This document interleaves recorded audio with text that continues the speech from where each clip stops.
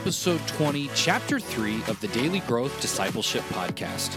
I'm Chris Lamberth. And I'm Josh Havens. We're on a journey to learn what it means to live a lifestyle of discipleship.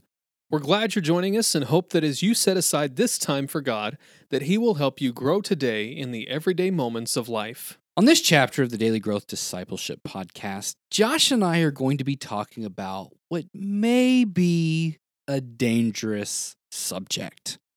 We're going to be talking about books and some of our favorite books. And the reason why this is dangerous is because I don't know if we can limit it. So we're going to try to get done with this in about 15 minutes. And so let's see what happens. So the idea is we want to explore some of the books that we have found most helpful for our own discipleship lives, some of our favorites of all time, some of the favorites that we've read in the last year or so. So, Josh, where do you want to start? Let's talk about our favorite all-time books. Let's do that. So, Favorite all-time book. The favorite all-time book, the one that just it's always in your head, or you continually come back to it. You read it and it changed your life. Okay, so here's the problem that you were talking about right off the bat. It's popped up its head and it's already right there. I knew it was going to happen. I'm gonna pick a nonfiction and then a fiction. Oh, well, no, I do believe in because I think that's legit. That's legit. That's right. So we'll start with the fiction. My favorite fiction book of all time would probably have to be The Last Battle by C.S. Lewis. It's the last book in the Chronicles of Narnia series, and it's a little bit of Lewis's eschatology mixed in with really his whole view of how God interacts with the world. And so Lewis just has some really great perspectives on that. And one of Lewis's entire points with Aslan through the entire Chronicles of Narnia is Aslan exists so that you can get to know him better in our world, so that you can get to know Jesus better in our world. Total parallel between Aslan and Jesus. That's intentional. It's supposed to be there. And it's not that Aslan is Jesus. It's that Aslan exists to help us understand Jesus a little bit better from Lewis's perspective. Mm-hmm. And I think he does that really well in The Last Battle in so many ways. There's a little bit of controversy in the book in that some people claim that Lewis is a universalist because of all the different people that end up making it into the new Narnia. But Lewis is not a universalist, and I think even if you read The Last Battle, there are too many places where it's evident that not everybody is experiencing the new Narnia in the same way. Mm-hmm. So like one of my favorite examples is inside the door that leads you to the new Narnia, which this door was the shack that it was the door of a larger shack, a barn, and some of the bad guys on the outside had put a group of dwarves on the inside of this barn, and that's all these dwarves thought it was. But when Aslan's people came through, they walked through the door and they walked into this bright, wide open field. And these dwarves are just sitting there in the middle of this bright, wide open field. But all they experience and all they see is the dirty, dingy shack around them. Mm-hmm. And it's not a statement about heaven. It's a statement about the Christian life, really. Yeah. We can get so caught up in the moment and the here and now and what's going wrong in our lives, that we don't see what God's actually doing around us. Mm-hmm. And so I think that's a really great statement. Then my favorite nonfiction book would have to be Brennan Manning's The Ragamuffin Gospel. Brennan Manning spent his early years as a priest and wanted to get married, got out of the priesthood, and through his entire life struggled with alcohol. And so Brennan Manning's entire life was really this wrestling with who he was as a child of God. He's got another great book, Abba's Child, where he talks about that a little bit more. And then the Ragamuffin Gospel is really about how the gospel is not meant for people who have it all together. The Ragamuffin Gospel says that God loves you as you are, not as you should be, because none of us are as we should be. And it's not an excuse for sinful behavior. It's really that God died for us while we were still sinners, and that God invites us on this long, long journey of transformation. And it's one movement of grace as we stumble and we fall down sometimes in the Christian life. And it's I like what he says most. I think it's toward the end of the book. He says the true disciples aren't the ones who have it all figured out. It's the ones who, after life has lined their faces a bit, say, "Yeah, I'm still a ragamuffin, but there's something different about me because of who he is, not really because of who I am." And so, that's spoken to me a lot personally, and it's one of my favorites. I would recommend everybody jump on it and read this book. I recommend you read the Chronicles of Narnia too, but if you're going to pick one, read the Ragamuffin Gospel. It's not a long book. It's written for everybody to read and be able to understand. Really enjoy reading Brennan Manning's work. In fact, you can get on YouTube and look up a lot of his sermons and find that a lot of his sermons are word for word things that he's memorized, and chapters of the Ragamuffin Gospel are just those sermons transcribed. So you can look up Brennan Manning sermons on YouTube and find individual sermons that he's given and read the Ragamuffin Gospel and think, yeah, I've heard this before. And he writes and reads, or he writes exactly like he speaks. So super great to listen to. And that's one of my favorites. Yeah, that's a good one.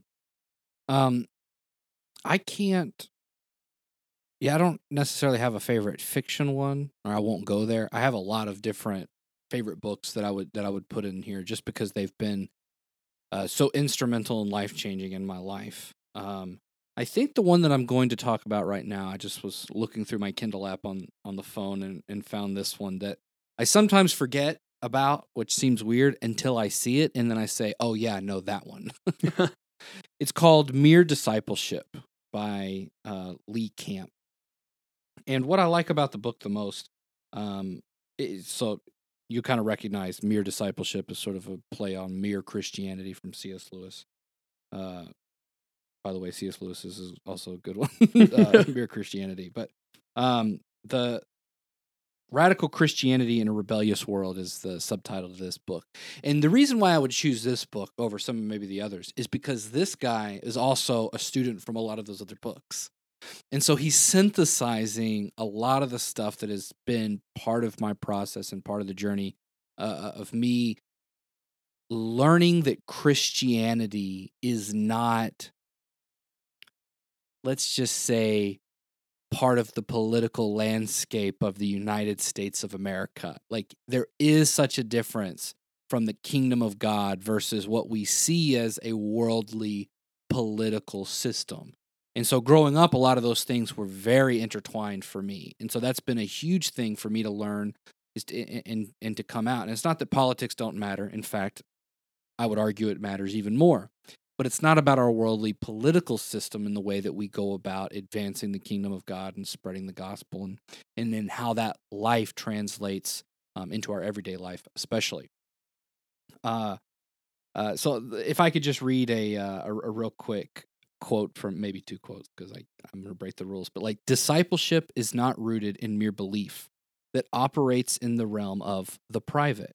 Quite the contrary. Discipleship is rooted in a claim regarding the lordship of Christ, and lordship is meaningless unless it denotes a claim to ultimate authority. To claim Christ as Lord flies in the face of constitutional theory that makes religion both private and subordinate. And so it's ideas like this that really set me on fire for understanding the gravity of what it means to follow Jesus as Lord, King Jesus. So then learning to live as a disciple and following him and building a lifestyle says, how do I live in this world today as an alien in a strange land, right? Like, then it has started to make sense to me then when I read other things that Jesus says about pick up your cross and follow me. And if the world hated me, they're going to hate you, and you're going to have tough times, and persecution will come. Because again, growing up in the South in the United States, it's kind of like, oh, well, like everybody's Christian. I mean, that's the culture. Like, so everything is good to go. And so, yeah, learning how countercultural Christ and the lordship of Christ, that proclamation of his lordship really has been a huge part of my development. And then again, the breaking away from it just being a belief system, which has translated heavily into what we're doing here at Daily Growth Discipleship. It's not a belief system. It has to fundamentally be a lifestyle and a calling. And so, yeah, I'd say mere discipleship. So what then, let's look at like the last 6 months to a year. What's been your favorite book that you've read or looked at in the last 6 months to a year? For Christian books, I would say it's going to be, and the reason I only put the Christian books on there is because some of the other books they've been more fun to read, perhaps, but maybe not as life-changing. You Are What You Love by James K. Smith. It's actually a perfect follow-up for what I just got done talking about there with Lee Camp, because he starts to define why we do the things that we do. So a lot of what I've been reading and thinking about for the last 2 years around the idea of habits has really influenced me on how I put together my spiritual disciplines, the way I've sort of organized my spiritual life. And I think there's a lot of good value to that. Incorporating habits and things like from Charles Duhigg's book, which was just a wonderful book for me to read just because he's an excellent writer. But what Smith does in his book, You Are What You Love, is he comes along and he critiques some of this worldly idea that we are thinking things. A lot of what we think in sort of our scientific age is that we are brains with bodies. And so he calls it thinking thingism, which just cracks me up every time he uses it. He says instead, we are primarily motivated from our hearts, the things that we desire. And the things that we desire, the things that we love, determine who we end up becoming because we chase those things. And so he incorporates a lot of the stuff from like Charles Duhigg's habits and a lot of the other research that's been coming out about it, and then invites us into a way of creating what he calls liturgies, little L's, these little stories that help us live into the desires of our hearts and create habits, routines, and look at the things around us in our life that we're doing and try to understand how those things shape us. How those things that we love, how those things that we're pursuing are literally changing us into either the image of God or they're changing us away from that and turning us more into the image of the world. And so that has been a very impactful book, and it's wonderfully written, and it's very insightful. So for me, I think my favorite in the last, I've even read this one within the last 6 months, has been Francis Chan's Letters to the Church. I've always kind of struggled with the idea of how we do church. It just feels very kind of bleh for me sometimes. It feels like we come to church on Sundays, we do the church thing, we go to work and have the weekend, and then we come back and do the church thing again. And in Letters to the Church, Francis Chan doesn't blast all that. He doesn't say that those things need to just go away. But he does call the church to start doing a little introspection, start asking, why are we doing some of the things we're doing? What does the Bible really call the church to be? And Francis Chan and his family have been on a journey really the last 15, 20 years from what I've seen of God taking them through multiple church plants, some missions work. And one of the things that God's been helping them work through is this idea that church has to be built around programs. It has to be built on all these different things that we do as the church. When really for him, what he's learned is that the church is built around these relationships.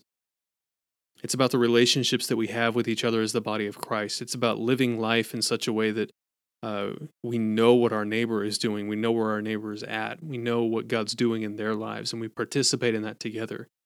And so then for him, things like singing together as a congregation is a corporate response to what we know God is doing in the body. Mm-hmm. And so if I know that God's blessed you with a car when you had no money to buy a car, and you know that I didn't have food for my table this last week, but God all of a sudden dropped food on our front doorstep literally out of nowhere. Man, think of what a song of gratitude sounds like from a body that knows that those things have happened in the lives of every single person in that body. Yeah. And so it's a call to not do away with traditional church that we've all grown up in. It's a call to examine what we're doing. And I really enjoyed it. And Francis Chan, if you've heard him speak or watched any of his videos on YouTube, it's basically, once again, like listening. Your reading is about like listening to him speak. It's just a very conversational book. It's easy to read. He even kind of has these fourth wall breaks where he says, "Okay, stop. You probably just read that and didn't even think about what I just wrote. Mm-hmm. Go back and read it again."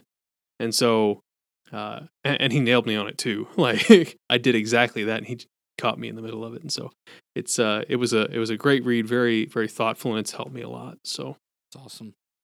Any books come to mind? It's just for like their super practicality. If somebody's just wanting to pick something up, and maybe it's a quick read, but then there's a lot of takeaways. Like, so some of the books that we've read or we've talked about so far are really heady, and especially my books have been really heady, and so they've primarily helped me just work through thoughts that then end up working themselves out. But if we could take like 30 seconds or 60 seconds and recommend some books that are very practical and have some really good takeaways. Does anything come to mind? Yeah, we actually talked to a few episodes ago, Russell Verhey. And he wrote a book called The Conversationalist. So a few years ago, Chris and I and another friend of ours, Brandon, started a podcast and a website called Theology in Progress. And our entire philosophy was, let's have honest and open conversations about the things that we struggle with, because the truth can be questioned and we can grow by asking those questions. And so we've always been intrigued by this idea of having conversations like this. And Russell's book is the book, I think, on having simple conversations. I mean, he talks about different levels of conversations. You don't have to have a professional coaching license. You don't have to have this all figured out. You can literally work on developing these life-defining relationships where God does amazing things in casual conversations talking about sports. Mm-hmm. And his entire book is built around just very simple tips on how you can start to have better conversations. And a lot of it is really just about not valuing you, but valuing the other person, valuing what God's doing in their life, and then showing a genuine interest in that. Yeah. And he walks you through how to do a lot of that stuff in a very simple way. It's very easy to read, and it's got a lot of really practical tips and applications. So I would highly recommend that. That is a really good one. So, oh man, it just jumped to 3. Okay, let me say. So in a previous chapter, I talked about The Common Rule by Justin Earley. That's a really, really practical book. That's a really great one. The other one that I would suggest that's really practical is How to Grow by Daryl Dash. And so that book is just, it gives you a really good introduction to the gospel. And I say introduction, a lot of times when we hear that word, we think elementary, but it's not elementary. It's a really good, this is the gospel presentation, and then shows you how to live out of that so that you can grow every day. But then the last thing that I think has been one of the most practical takeaways from our podcast thus far, 20 episodes, is to explore the Enneagram. So if you have not looked into the Enneagram, first off, you can go back and you can listen to our conversations with Christopher Hewerts or with Adele Calhoun, who's also got a book on the Enneagram. And you can check out either of their books or both. They will both help you tremendously in discovering who God has created you to be, and so that you can begin to walk so authentically in that pattern and in that way that I think you're going to see phenomenal results in your walk personally and with your relationships as well, because you're going to understand who you are and who it is that God has made you to be. So those would be my recommendations. And so that now you got a good shopping list ahead of you. So go over to Amazon or Barnes & Noble or your Christian bookstore and pick up a bag of books. And if you go through the show notes and click on some of the links there to get to these books in Amazon, you'll also help support Daily Growth Discipleship through our Amazon affiliate program. So you should definitely do that. Unless you've got like a gift card to Barnes & Noble, and then by all means go spend your gift card, because I would do that too. Yes.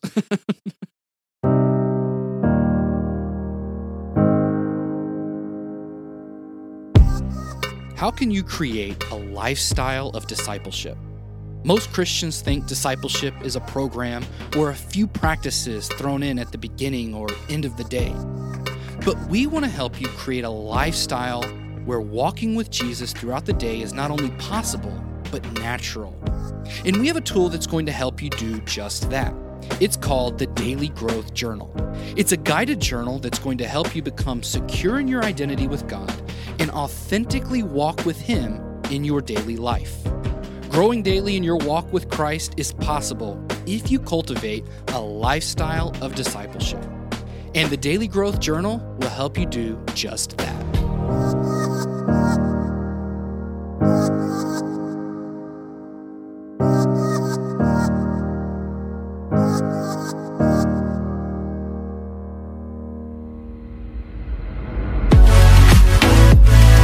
Thanks for listening to this episode of the Daily Growth Discipleship Podcast. If you like what you've heard, be sure to give us a review and then share this episode with someone else. Then check out the next chapter in our conversation this week, where Chris and I talk about the most valuable lessons we've learned in the Christian life. If you want to stay up to date on everything happening at Daily Growth Discipleship, go to dailygrowthdiscipleship.com and subscribe for free. You can also subscribe to this podcast on Apple Podcasts, Google Podcasts, and Spotify.